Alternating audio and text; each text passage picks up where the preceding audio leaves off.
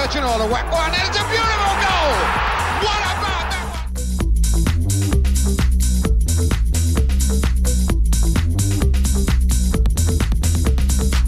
Stevie Claridge has given Leicester a place in the Premiership. Amazing. Leicester City.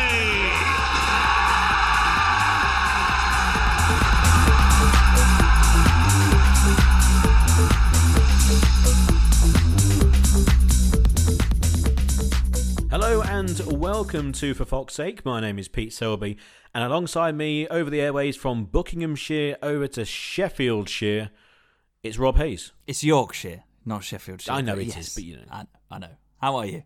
Good? Yes, very good, very good. I've just recovered from a double filling at the dentist, so which was all good, went very well. Although I think a bit is actually just fell out. So anyway, that's no one needs to really know about that because it's not very nice talking about that sort of thing. Because Leicester are on a bit of a high, but I'm on a bit of a high because of that.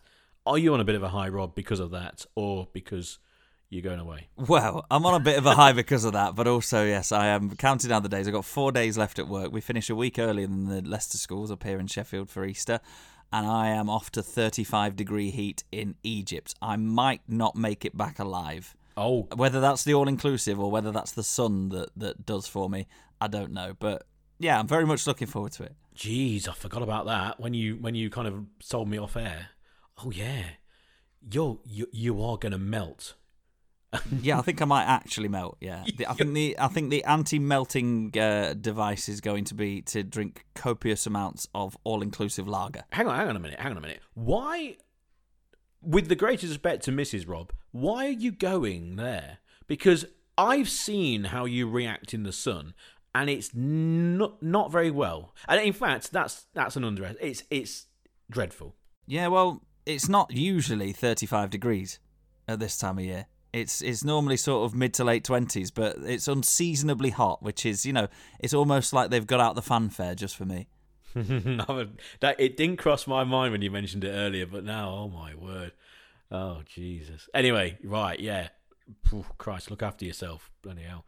Anyway, Leicester, let's talk about some football, because just looking actually at the form that Leicester are in, it's something which I use quite a lot, obviously, in my job and that. It's easy to look at a League Two side and you see, 3 wins out of 5, all of one that has 2. But you go back to the game against, we'll say Randers, the game away at Randers, which was, a relatively simple win.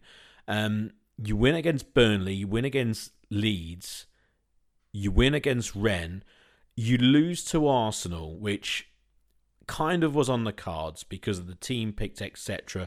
But it wasn't like a big turning over. It was a kind of, let's move on. And then you get the result in Rennes. Yes, it was a defeat, but you've gone through, and then you beat Brentford. It's a good run for Leicester with the players coming back, etc. And it gives quite a lot of optimism for the end of the season. And that's kind of the subject, really, of the podcast. We'll talk about the Rennes and the Brentford game kind of mixed into one and look forward as well. But it is optimistic because on this episode 199, 200 coming up soon, we it's not like we will never say told you so, but it's a kind of look. Those who were panicking and those who were calling for the head of the manager, again, everyone's got an opinion, absolutely fine, no problem. But we were just holding back here, saying, look, look at the bigger picture. Players are missing, etc., etc., etc. They're not playing too badly. Let's just wait for this run of results because this is going to be critical. It could go either way. It's gone in our favour. A fantastic result against Rennes. Quality side. They were quality, weren't they? At home, in a really good atmosphere, good side. And you could see at the end of the game they were really annoyed that they've lost that and they've gone out, because this was not a side annoyed that they've lost to Leicester. This was not a side who were annoyed because they've been beaten by a team that they thought were inferior. This is a side who have lost and are out of a tournament they thought they could easily win or at least go very close to winning. And I don't see any reason why if they beat Leicester, then they wouldn't have been one of the favourites, if not the, to go and win the tournament. So it's a really, really top result. And then you throw in little Wes's performance, which was fantastic, and then you throw in the way that they, yes, hung on slightly, but the defensive rearguard action in the final, 8 minutes of added time, the save blocks by the likes of Vestergaard. It was just a fantastic European result, and now sets up the next round against PSV. Yeah, I think it was everything that I did not expect the Europa Conference League to offer, the two legs against Rennes, because first of all it was played against opposite. I know, but I was very pessimistic about it, as has been well documented on this podcast, and I didn't expect to. I don't know why I really didn't look into it in enough detail, and clearly Brendan Rodgers didn't either. But I don't know why I didn't expect to see this kind of calibre of opponent in the tournament, especially as the fact that we obviously got to skip the group stages by virtue of our Europa League campaign.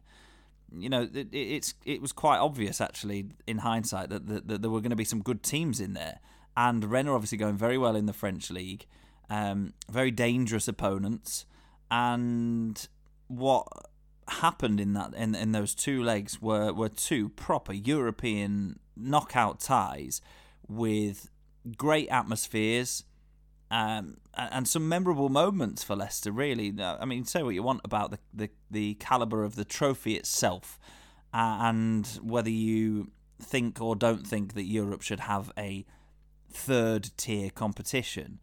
But Leicester were made to work very hard against a very good side who, as you said, Pete, were disappointed not to go through, not because they expected to beat Leicester, but because they thought they had a real shot at winning the tournament.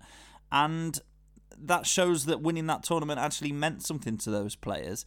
And obviously it gives you a path back into Europe if you're not going to achieve that domestically, which I think is really what Leicester's main focus is in terms of that competition. But also, Rennes aren't exactly European powerhouses, so it offers an opportunity to prove that they are able to compete with similarly matched teams across the continent and come out victorious. That was obviously their aim. You know, nobody's going to be in that tournament to lose it. I thought it might be a few sort of unnecessary additional games towards the business end of the season, as it were. But actually, it turned out that what it will hopefully prove to do is, one, galvanise and motivate the team and the players and the supporters for the remainder of the season. But also, as you said, it offered an opportunity for someone like Wesley Fofana to come back and get some minutes and really make an impact at both ends. I think he was absolutely outstanding, considering the lack of football that he's had, the amount of time that he's been out, the desire that he has to attack a ball on the ground or in the air is really, you know, you almost forget how good he was before his injury.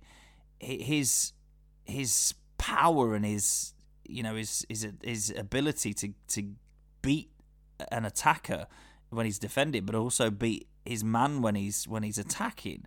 He won loads in both boxes, the like of which we've not seen from a centre-back at Leicester City this season. So to have him back was an added bonus, but to progress to now what looks like a proper European quarter-final against PSV, who've been around the block. You know, they've been knocking around European competition for a long time. They're a well-established club on the continent.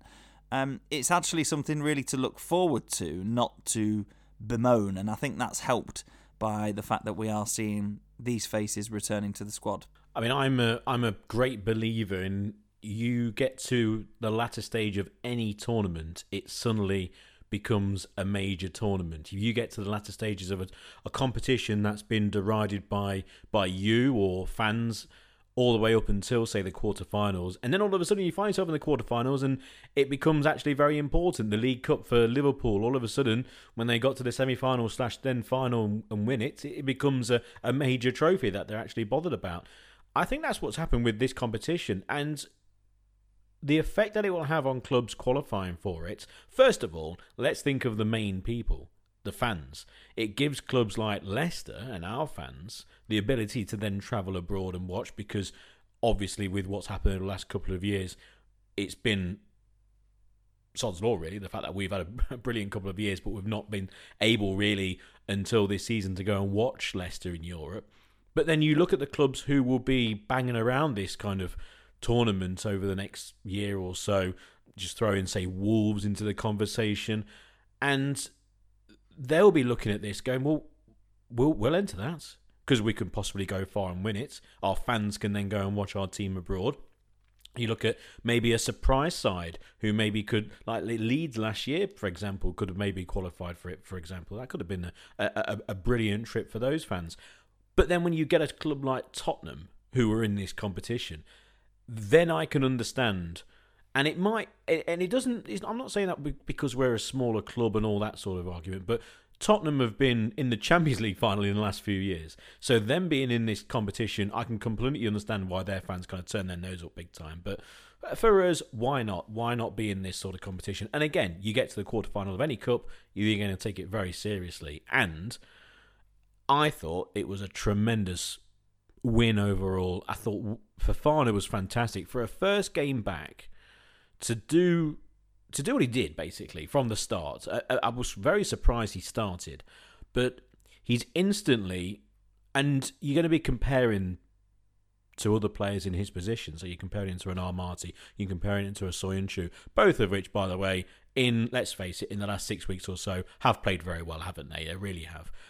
It might be because they've played together and they're just getting used to being with each other at the back and learning of what the strengths and weaknesses of each other are. Communication, I'd imagine, would be quite a bit of an issue between the pair. Maybe that's just working out now. But they have played well. And he played alongside Armati, did Fofana. Instantly, the athleticism was there. Quicker by a million miles compared to what we've seen at centre-half all season. I agree with you, winning things in the air. Which is part of his game which will always develop because of his age and his size, etc. He's going to get stronger and stronger, and he was fantastic in the air. And he had to deal with a lot. Attacking-wise, we've been very disappointing from set plays going forward, with the likes of Armati grabbing the odd goal here, but nothing really. And Soyuncu, I thought when Soyuncu scored against, I'm going to go back to Crystal Palace, and I remember that because I think if you go back to the time when we won at Palace, when we were absolutely flying, Soyuncu scored, and we were, I remember him being 66-1, and he bagged, and I was thinking he should be a player that should really score quite often for Leicester. Very, very direct in his attacking a ball at the back. You know, how many times have we seen him go through an opponent? Very, you say clumsy, but he is all for the ball when he really goes for it. Well, surely that's a benefit when he's going forward from a corner. He should be the one player thinking he's going to run through players to get on the end of that ball. But it's just never really worked out from an attacking sense. Anyway, Wes comes in instantly, bit of strength, get rid of his marker, bit of speed to then keep clear of his marker. Great header as well, fantastic goal. And talk about a display and then underlined by a goal to really kind of write the headlines. But there was much more to the performance than that. I mean, you look at 9 yellow cards in the game, loads of injury time. I thought Vestergaard, who came on towards the end, I thought he was fantastic. A number of really good blocks at the end, clearing the ball as well with his head, essentially doing the job which we thought he would be doing. Obviously, you look back at the West Ham game where it kind of went wrong. Schmeichel making a brilliant save, and also, let's face it, after the first part of the season, possibly one of his poorer halves of a season, I'd say, for Leicester in recent years especially. Quietly, Schmeichel has been exceptional, I think, in the last, again, let's say, couple of months. He's been brilliant, really has been outstanding. Again, against Brentford as well, making some superb saves. A really good save late on. Classic Schmeichel, you might say. Making that one save, which has kept Leicester in it. And, yeah, fantastic. And by all accounts, a really good away day as well. Yeah, well, that's the kind of moments that Schmeichel lives for, isn't it? He obviously brings a lot to the dressing room. He is the club captain, vice captain under Wes Morgan for a long time as well. He's a very vocal member of the team, and he's the first to call any player out or any or sort of the group of players as a whole if they're underperforming. But what we hadn't seen from him, as you said, largely in the first half of the season, is those match-defining moments. You know, he always talks a good game. He is always completely passionate. You absolutely know that. And obviously, he's been one of the best goalkeepers that we've ever had at the football club, and one of our longest-serving players. So you accept all of those things, but it's those match-winning moments that have been lacking a little bit. And, you know, goalkeepers don't always get the same amount of praise as a 20-goal-a-season striker, but they are that important at the other end. Of course they are. And it's no surprise that Schmeichel's upturn in form has coincided with clean sheets against Leeds, Burnley, Rennes in the first leg, and then obviously keeping out Rennes. Obviously conceding 2, but keeping them out enough so that we could go through an aggregate. Doing the same against Brentford, who were threatening a late push with the late consolation as it was. But that extra element, that extra moment of magic that makes him one of the most consistent and one of the best Premier League goalkeepers around, still, I think, it is those moments. And he's produced plenty of them in the last, like you say, couple of months, 5-6 games. And you've said there as well, Amati Soyuncu, their performance levels have improved as well. And, you know, it could all come from the confidence of that one clean sheet, because it gives you a platform, then you build another one, then you build another one, and all of a sudden you actually think, you know what, we have got that extra 5% in us to put our bodies on the line, to win that ball, to make that block, to make that match-winning save, and they've all come up with moments like that.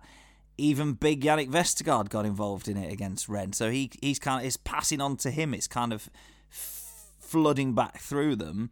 And then to have 3 of our first-choice defenders making returns from injury within the last couple of weeks as well, actually gives us, hopefully, a solid foundation, starting right with an informed Kasper Schmeichel, to go on and believe that we can win plenty and most of the matches that we've got to play between now and the end of the season. Just to bring things down with the old Vestergaard, did you see him against the Netherlands the other day? It was. I didn't, but I'm sure you're probably not going to tell me that he was as good as he was in those last 10 minutes against Rennes. First of all, we have, by the way, the first 2 choice goalkeepers for Denmark. Iversen was on the bench, and obviously Schmeichel in goal. Now, it was really funny because that evening there was a number of games. It was the evening of England, obviously, against Switzerland. But all the other games in the evening, every goal that went in was a player who was at some point in their career associated with the Premier League. It was amazing. I think we counted at one stage there was 14 goals on the bounce scored in different games, all by a player who was either playing or has played in the Premier League. Anyway, and when it came to that game, he was amazing for 20 minutes. Because they were under pressure, made some amazing blocks, really good tackles, passing the ball. Crikey, where's this player? Then he goes up for a corner and scores, and it's like, here we go. And then after that, the boat turned up, and it was like, there he is. And it just got destroyed, and he looked terrible. He was amazing for 20 minutes, including the goal, and then it all went horribly wrong.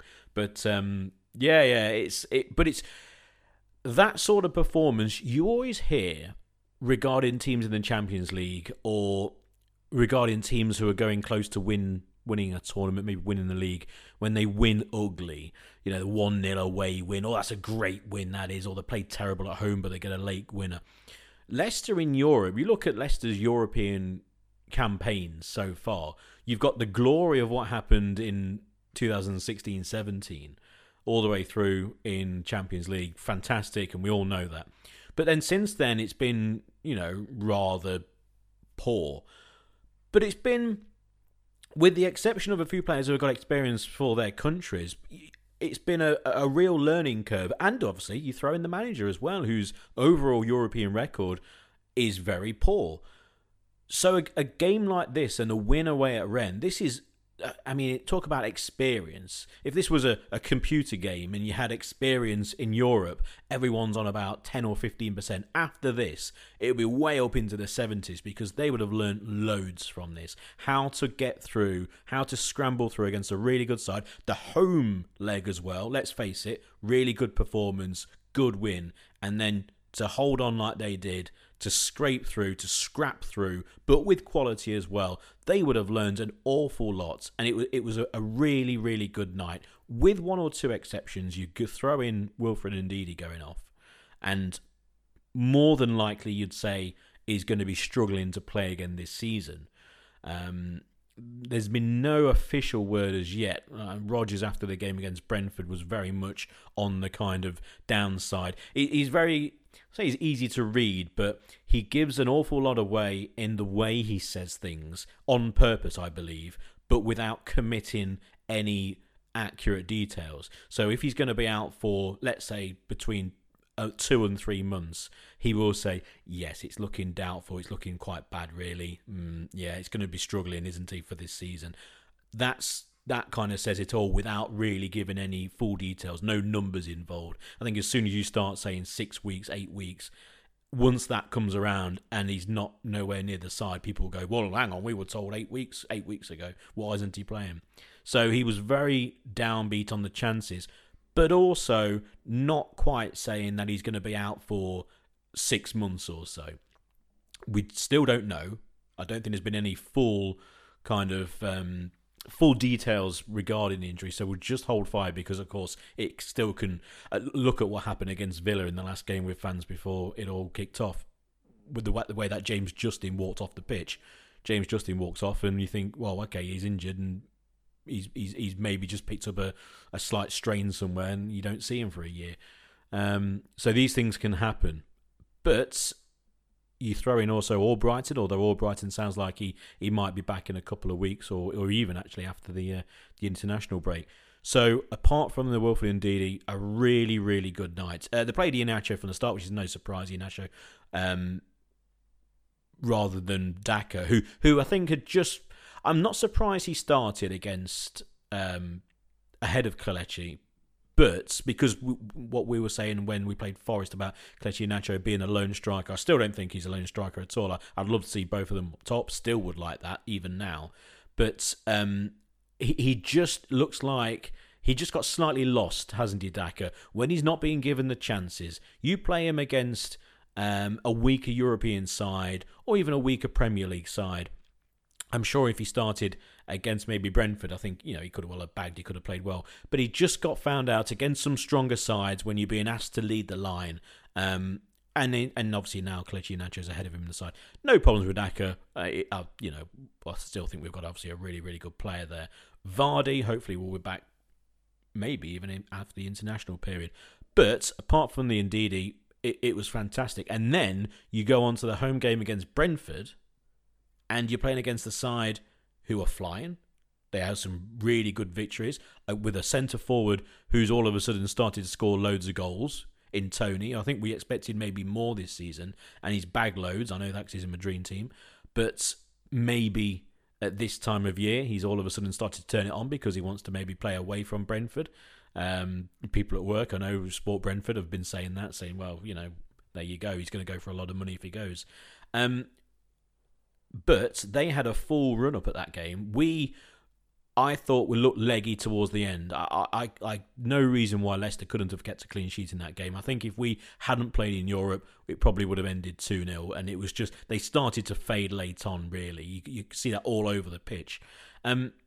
But overall, another win. Another morale-boosting win with some fantastic goals, Rob. But the main news really before the game was with the opposition, with Christian Eriksen not being in the side, which was a huge boost because he's been playing fantastically. Scored, an amazing moment the other day, scoring with his first touch back for Denmark. Brilliant goal as well after coming off the bench at half-time. But that's an amazing story, and also really well downplayed by him as well. It's like, go and get the ball. Come on, we're going to go back to the halfway line and get another one. no great kind of hysterics or anything.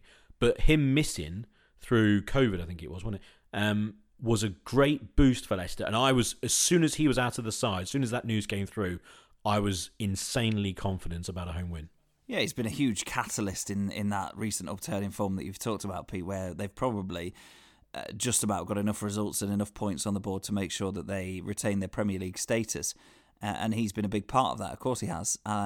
Huge moment for humankind, really, rather than just football or sport. Him scoring with his first touch after millions of people watched him suffering in the Euros, but I think that's typical of the way that he's dealt with it overall. He spoke so kind of humbly about everything that's happened, and he's not getting carried away with anything. He's basically saying, "Look, I'm grateful to be here. Grateful to still be with my family," and then obviously anything else like that's an added bonus. And the fact that he's actually managed to make it back to top level professional football, making a huge difference to a team in the Premier League who I wouldn't say it's a bit of a chance that they took, to be honest with you, because obviously there was some legalities, wasn't there? Some small print in the Italian league that he couldn't carry on playing for Inter. But that particular legal statement doesn't necessarily exist in this country, in the Premier League, so he could play for Brentford. But it was still a bit of a chance, though, wasn't it, to take on him and look at the difference he's made and look at the impact that he's had at Denmark with straight away first touch. Unbelievable moment for him. I'll tell you one thing, and I mentioned this to my dad, actually. We both kind of said it at the same time. What a great signing he would be for Leicester, because you can't see him playing for Brentford next year. Because his level is, let's face it, it's above Brentford. He stood out like a sore thumb in the last few games. Fitness is improving. The goal against the Netherlands. He would be, and Leicester, let's face it, Leicester could afford him. We could pay his wages. Whether the top clubs are going to take a chance is the wrong word, but you know what I mean.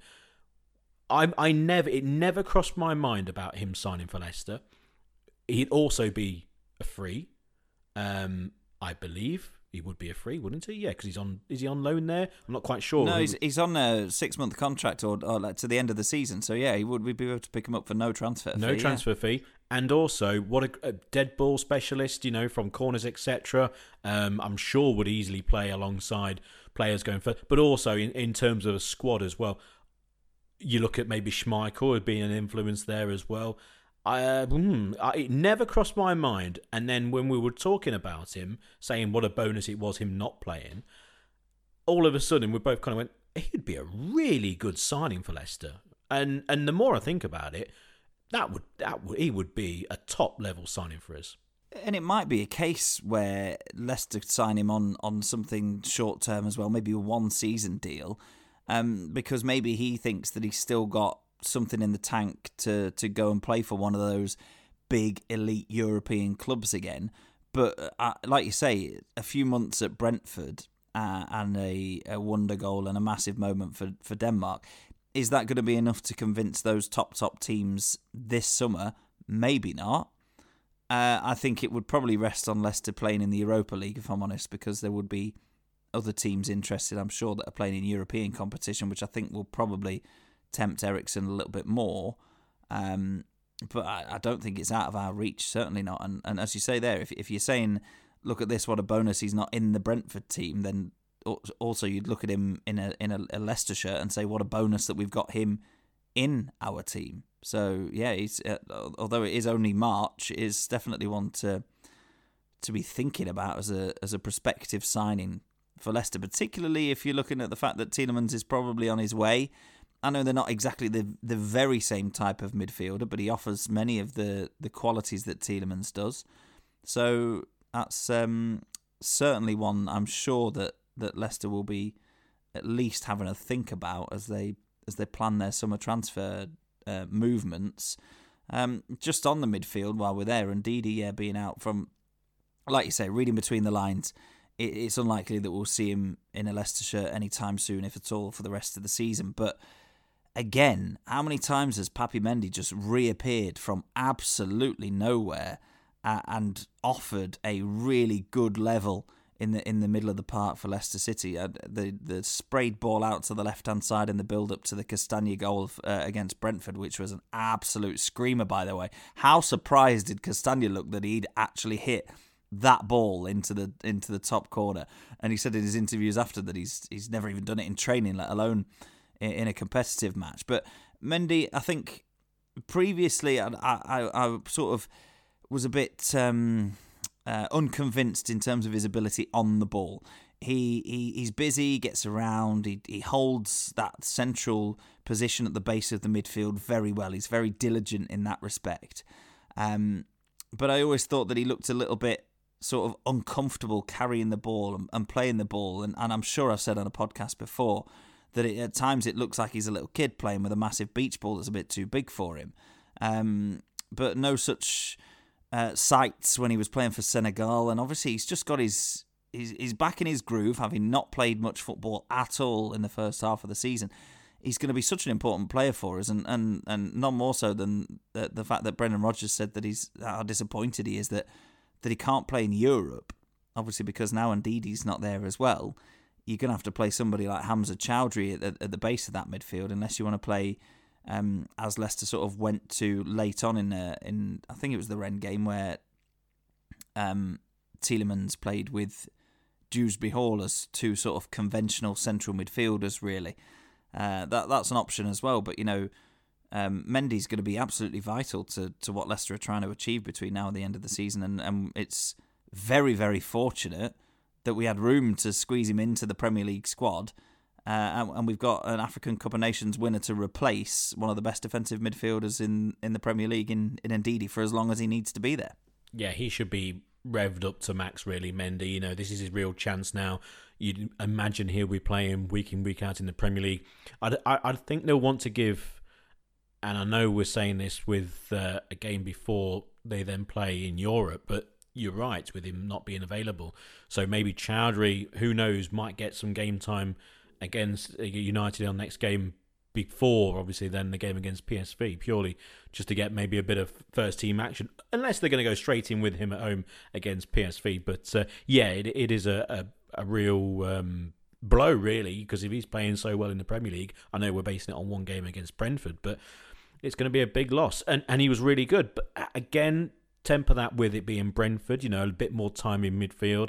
The return in Castagna is a real bonus because you are losing height big time with Ndidi not playing. So if you look at the starting lineup against Brentford, the back line really, Justin's not exactly the tallest, but Amati, Soyuncu, and then you're struggling, aren't you? Castagna in the side adds a bit of height. The rest of the side, Justin, Tielemans, Mendy, Maddison, Dewsbury Hall, Barnes and Iheanacho, it's not exactly land of the giants, so we could really do with Castagna back, and you'd imagine he might be getting the nod more times than not to be starting purely, again, with his height, because it is going to be a bit of an issue there. But fantastic goal. I didn't see the goal live. I wasn't at the game, and I was just getting back, and I saw the second, but the first I missed live, which is a real shame. And when it comes up Castagna, you're thinking, how's he? Was he just gone up for a corner or something, and all this? And because I was travelling, I didn't quite see the starting lineup, etc. So anyway, and then when you see the goal, what a goal! What a goal! An absolute screamer. To start outside as well. If it was basically just like an arrow straight in the top corner, fantastic. But for it to start a good foot and a half outside, maybe even more, of the top corner and then swerve in, just unsavable, just blockbuster, absolutely fantastic. And then with a free kick, which Maddison, great free kick, really good free kick. I would slightly question the goalkeeper. Talk about it was only going to go one place and it wasn't exactly struck with a lot of pace, but still very good free kick. So two tremendous goals in a game where Leicester in the first half, from what I saw after the first goal, they were playing all right. They were playing okay. I think they were in control completely. I think they knew who they were playing against, and once they got the two goals, great, fine. Let's just control the game. Second half, I think they were disappointed in the second half. You could hear again Rodgers at the end of the game saying they really wanted Leicester to kind of kick on, maybe get a third or fourth, but also to control the game, to dictate the play, even if you remain at 2-0, but at least you're in control of the game. That wasn't the case at all. And they took their foot off the gas, but still didn't control the game. And it was then with Brentford, who had a few opportunities, a good save by Schmeichel. They ended up getting the goal and then making it a little bit, tense at the end. It's always going to be when it's one goal. Who knows, a slip here or a mistake there, or one flies in the top corner. It can all change. But it was relatively comfortable overall. But I think you can slightly let them off. I mean, I'm one of those who you look at what they've done before and you think, well, hang on, these are professional athletes. Are they tired, etc.? But when you've played away in Europe, I know it's only northern France, but that game on Thursday, would that still have been in their legs come Sunday in the Premier League?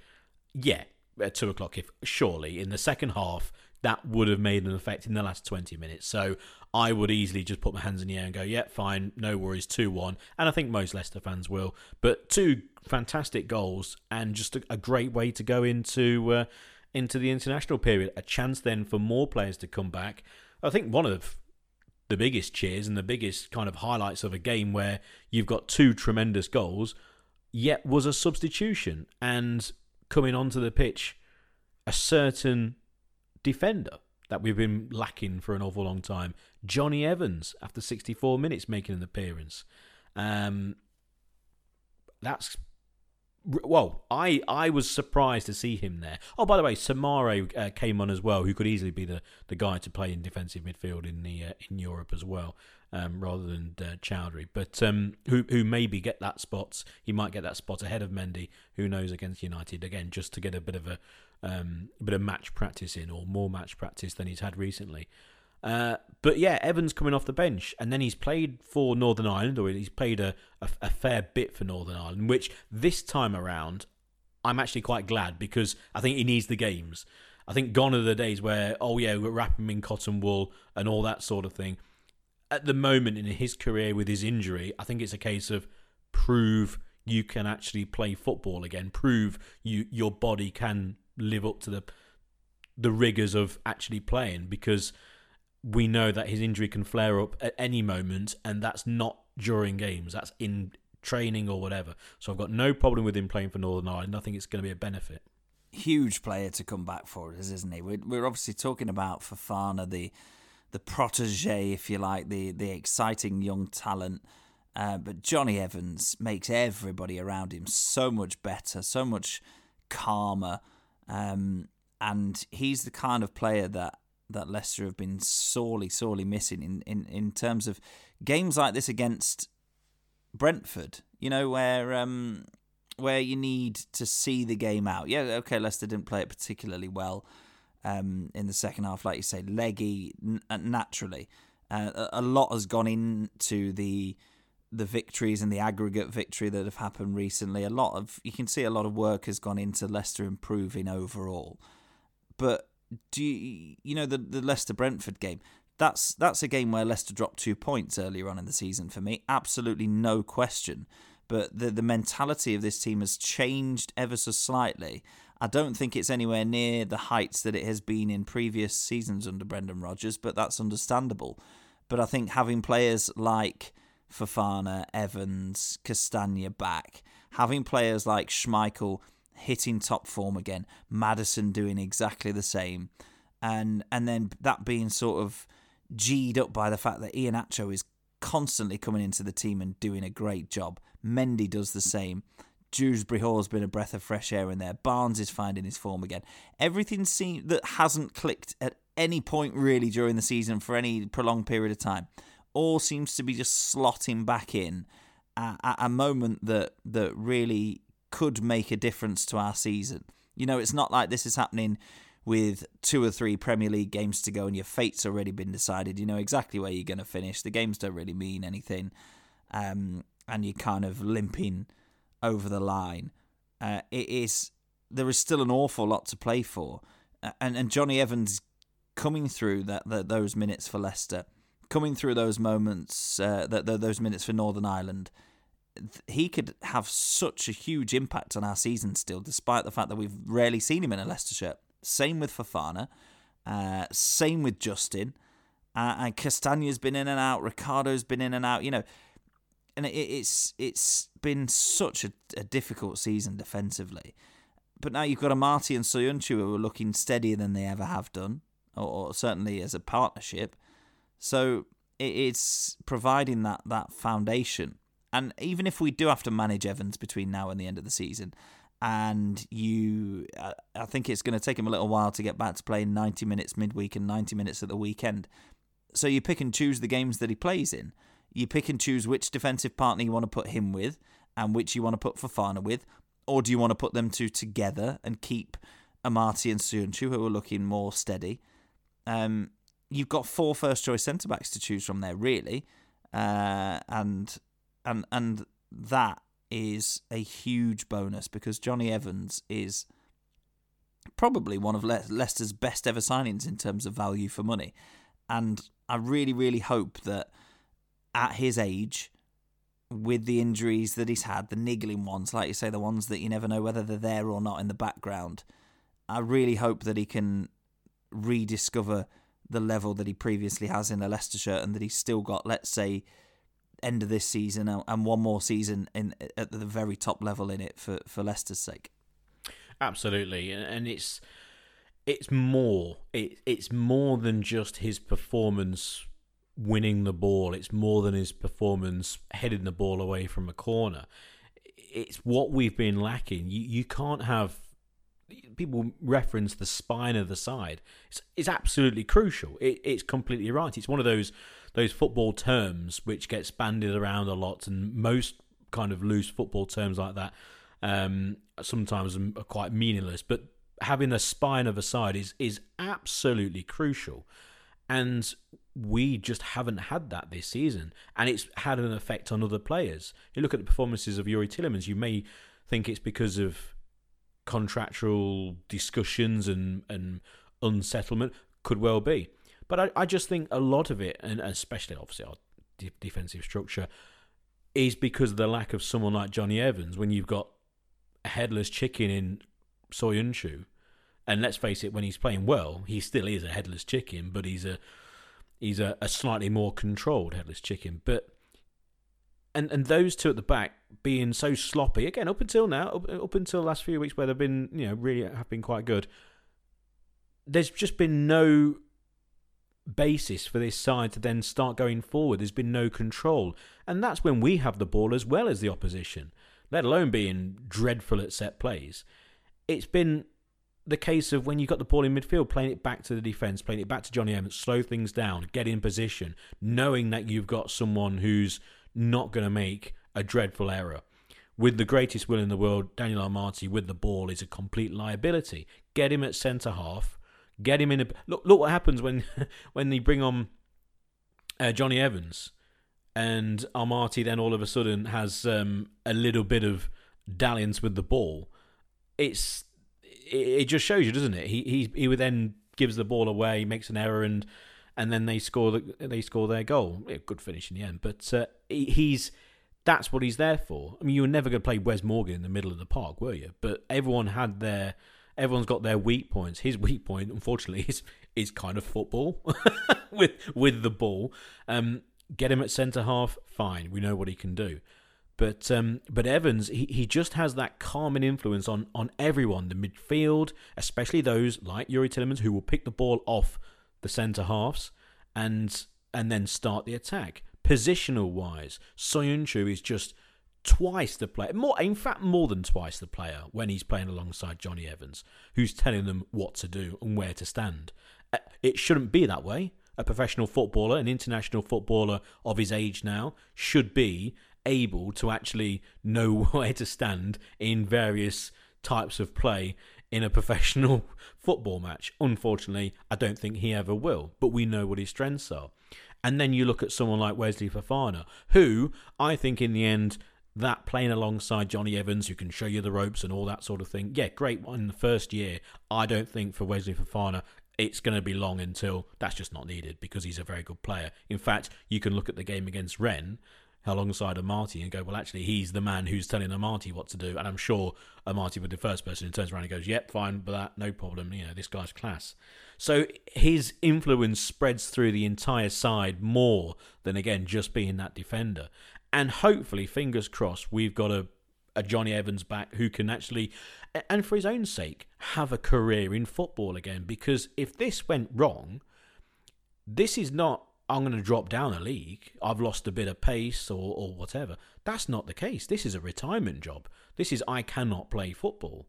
So for his own sake, I just hope it's fine. And for Leicester's sake, because when you throw in a few other defenders, he might well turn into the get week in, week out defender again. Fingers crossed, that'd be great. But if not, at least he will be the player who we can call on to play a couple of games here, maybe even 3 on the bounce and then needs a break, or can't play twice a week but can play to a really high level once every week or so, once every fortnight. If that's the case, then fine. I mean, if someone like Jimmy Vardy turns into that player, which I imagine he will do in the next couple of years or over the next couple of years, then not a problem. So brilliant that he was back. Again, a real surprise that he was on the bench, because I don't think that was flagged up anywhere that he was going to make a return. But we now go into a period of fixtures that look like Manchester United away, which is always a real fun match, isn't it? You're playing at Old Trafford, it's away at Man U.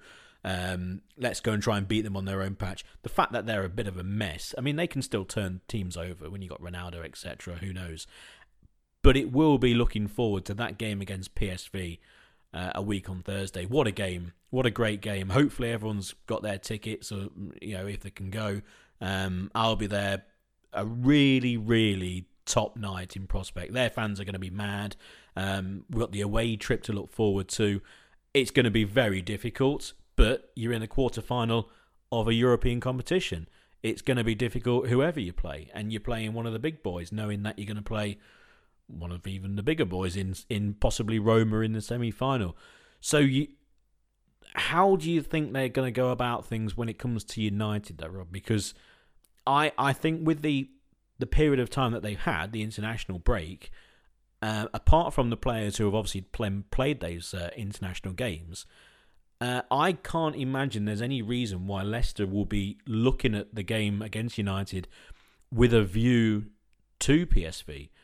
You've got a Saturday evening game, and then you've got a Thursday night game. I don't think there's any reason to rest players or to maybe play this player instead of that player with a view to PSV. I just think it's straightforward. United, you play your best team. Yeah, it's got to be, because unless there's anything major that comes back from the international break, players fatigued or players with a little knock or something like that, that's the only way that I would consider deviating from what is Leicester's strongest side. It really does remain to be seen how they're going to manage Fofana and Evans in the coming games.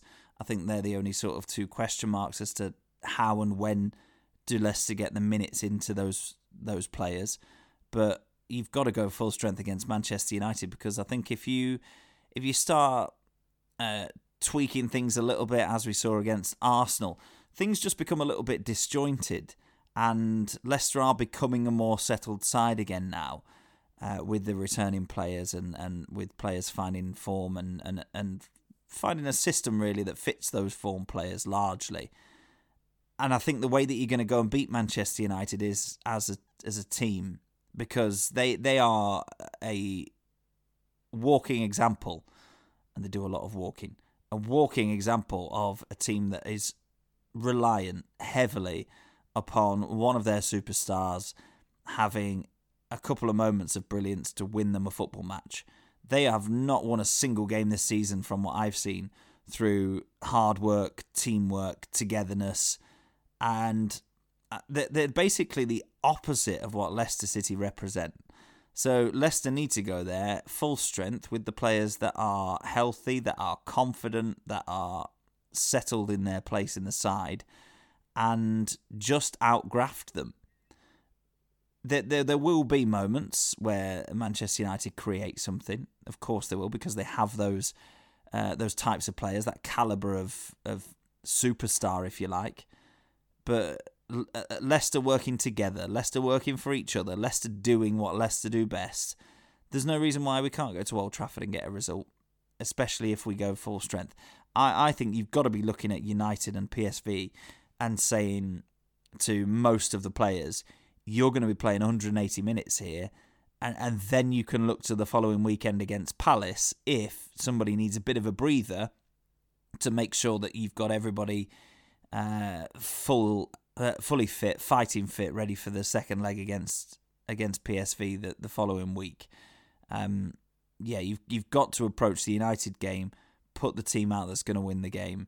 You've got to approach PSV, and it's going to be very much a very similar team to go out and win the game, with the exception of what happens at the anchor of midfield, because Mendy is, as far as I know, the only player that would be unavailable for PSV, barring any kind of knocks from internationals or Manchester United. So you've got to go full strength in both. We proved against Rennes the importance of the home leg first, the importance of making that advantage count and giving the opponent something to chase. And I think they've got to have their sights set on getting at least a point at Old Trafford and hopefully getting a similar result, if not exactly the same, at home to PSV as they did against Rennes in the first leg in the last round. And also, I mean, if we're sticking with the optimistic kind of look of things, and why not? We have played substantially less games than those ahead of us. So we're on 27 games played. Directly in front of us are Villa, 29 games played, and then ahead of them Wolves and West Ham, 30 games played. Now, we're on the same points as Villa, so with 2 games in hand, hopefully we move above them. Now, we are then 10 points at the moment off Wolves, 12 points off West Ham. Now, West Ham we know are in Europe, and they're in a very similar position to Leicester. Wolves, I think, been very disappointing. I thought they were playing some good stuff and maybe even a top 4 tilt, but that's kind of gone horribly wrong in recent times. So, yes, there is a 10-point gap, which is an awful lot in the Premier League. But with these games in hand that we've got, and then away from Manchester United, we do have quite a good run-in. It's not without the realms of possibility that we possibly will be challenging towards the end of the season for maybe a European place through the league. That's still on the cards. I completely agree with you again. Yeah, it's got to be our first team against United. I can't think of any reason. Maybe, again, with probably Mendy will start. Samare may come on during the game, again, just to get some minutes into his leg before the game in Europe. But we'll wait and see. Maybe it's just the plan. Look, get yourself ready for the game on Thursday. No reason whatsoever why other players can't play. I can't see someone like excuse me. I can't see any reason why someone like Wesley Fofana can't maybe start then against Manchester United and then again against PSV on the Thursday. I think by now, completely understandable why he didn't play against Brentford. Not a problem there at all. But just on the cards after 90 minutes, a real hectic, not 90 minutes, but performance against Rennes. So no surprise he missed out on the Brentford game. I can see him starting against United. Again, whether it's in the 90 minutes or not, maybe it's an hour. Maybe it's, look, we'll play you for an hour, see how it goes, and then you can start against PSV. Great. And then probably give you a rest against Crystal Palace. That's probably how it would be planned out at the moment. I'd imagine there'll be quite a few players the same. And depending obviously on the result against PSV, yes, that game against Palace, 2 o'clock on the Sunday. So again, they're very similar vibes to against Brentford.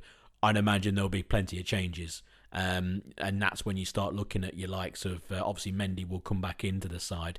But yeah, 1 or 2 players may be starting who won't be starting against either United or against PSV. Now, they're such a strange side, Manchester United. Absolutely bang on with when you said about it's depending on their players to do something individually, which of course they can. Spectacular players. Sancho can all of a sudden just go on a run and score. We've seen the likes of Ronaldo over the years could just do anything. I mean, look at the hat-trick the other day. And then you look at their defence.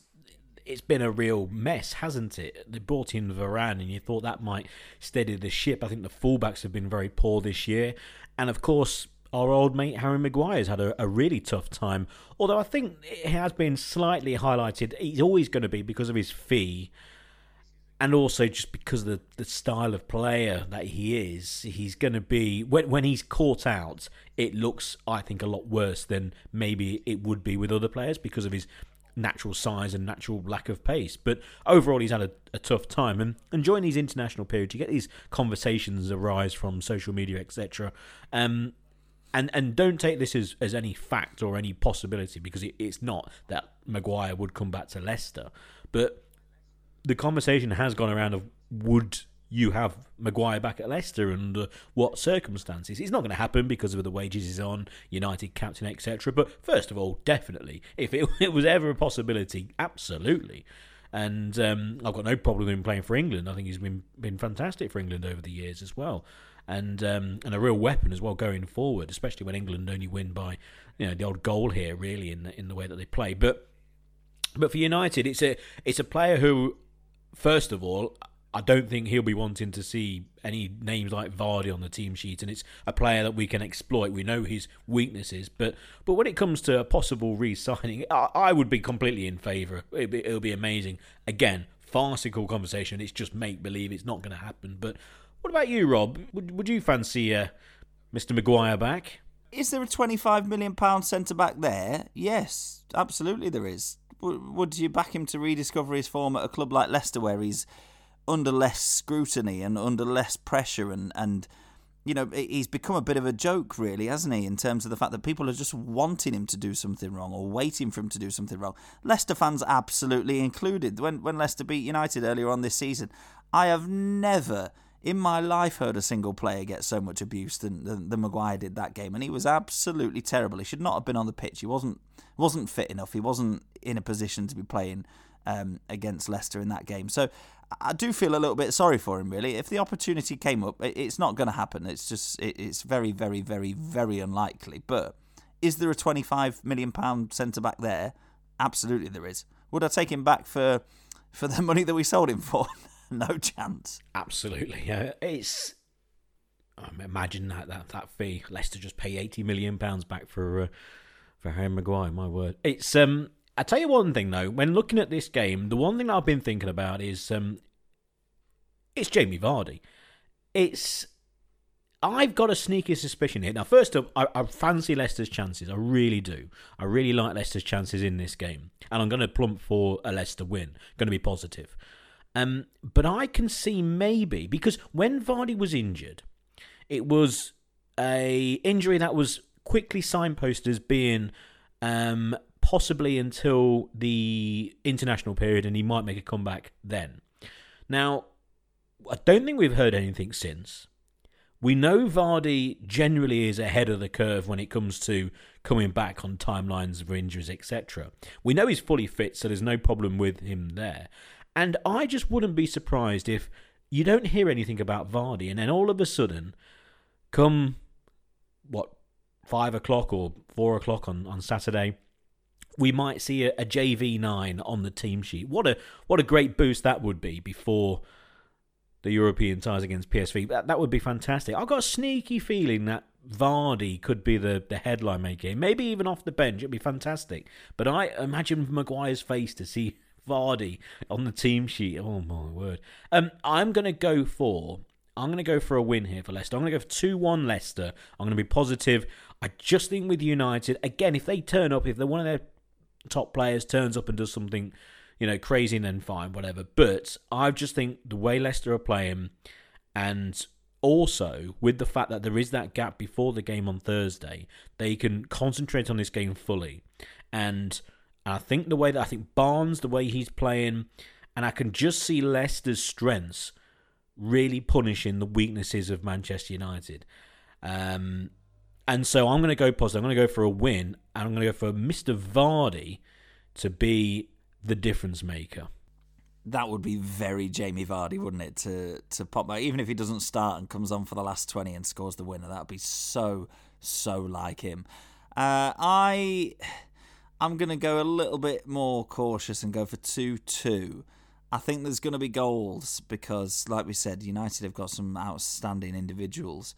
But I think Leicester have also got some talented individuals that really complement the squad. As long as Leicester put in a solid team performance and our big players turn up, like your Barnes that you mentioned, like your Maddisons, then there's no reason why we can't get goals at Old Trafford as well. But I think Leicester have always got a concession of a goal in them. United seem to be able to pull it out of the bag more often than not. That's what's keeping them in the hunt for the top four. So I'm going for goals galore, 2-2. 2-2 then. So 2 positive results, 2-2, 2-1. We'll see what happens on Saturday. Two outcomes which I'll be very happy with, and I'm sure you listening to this as well will be.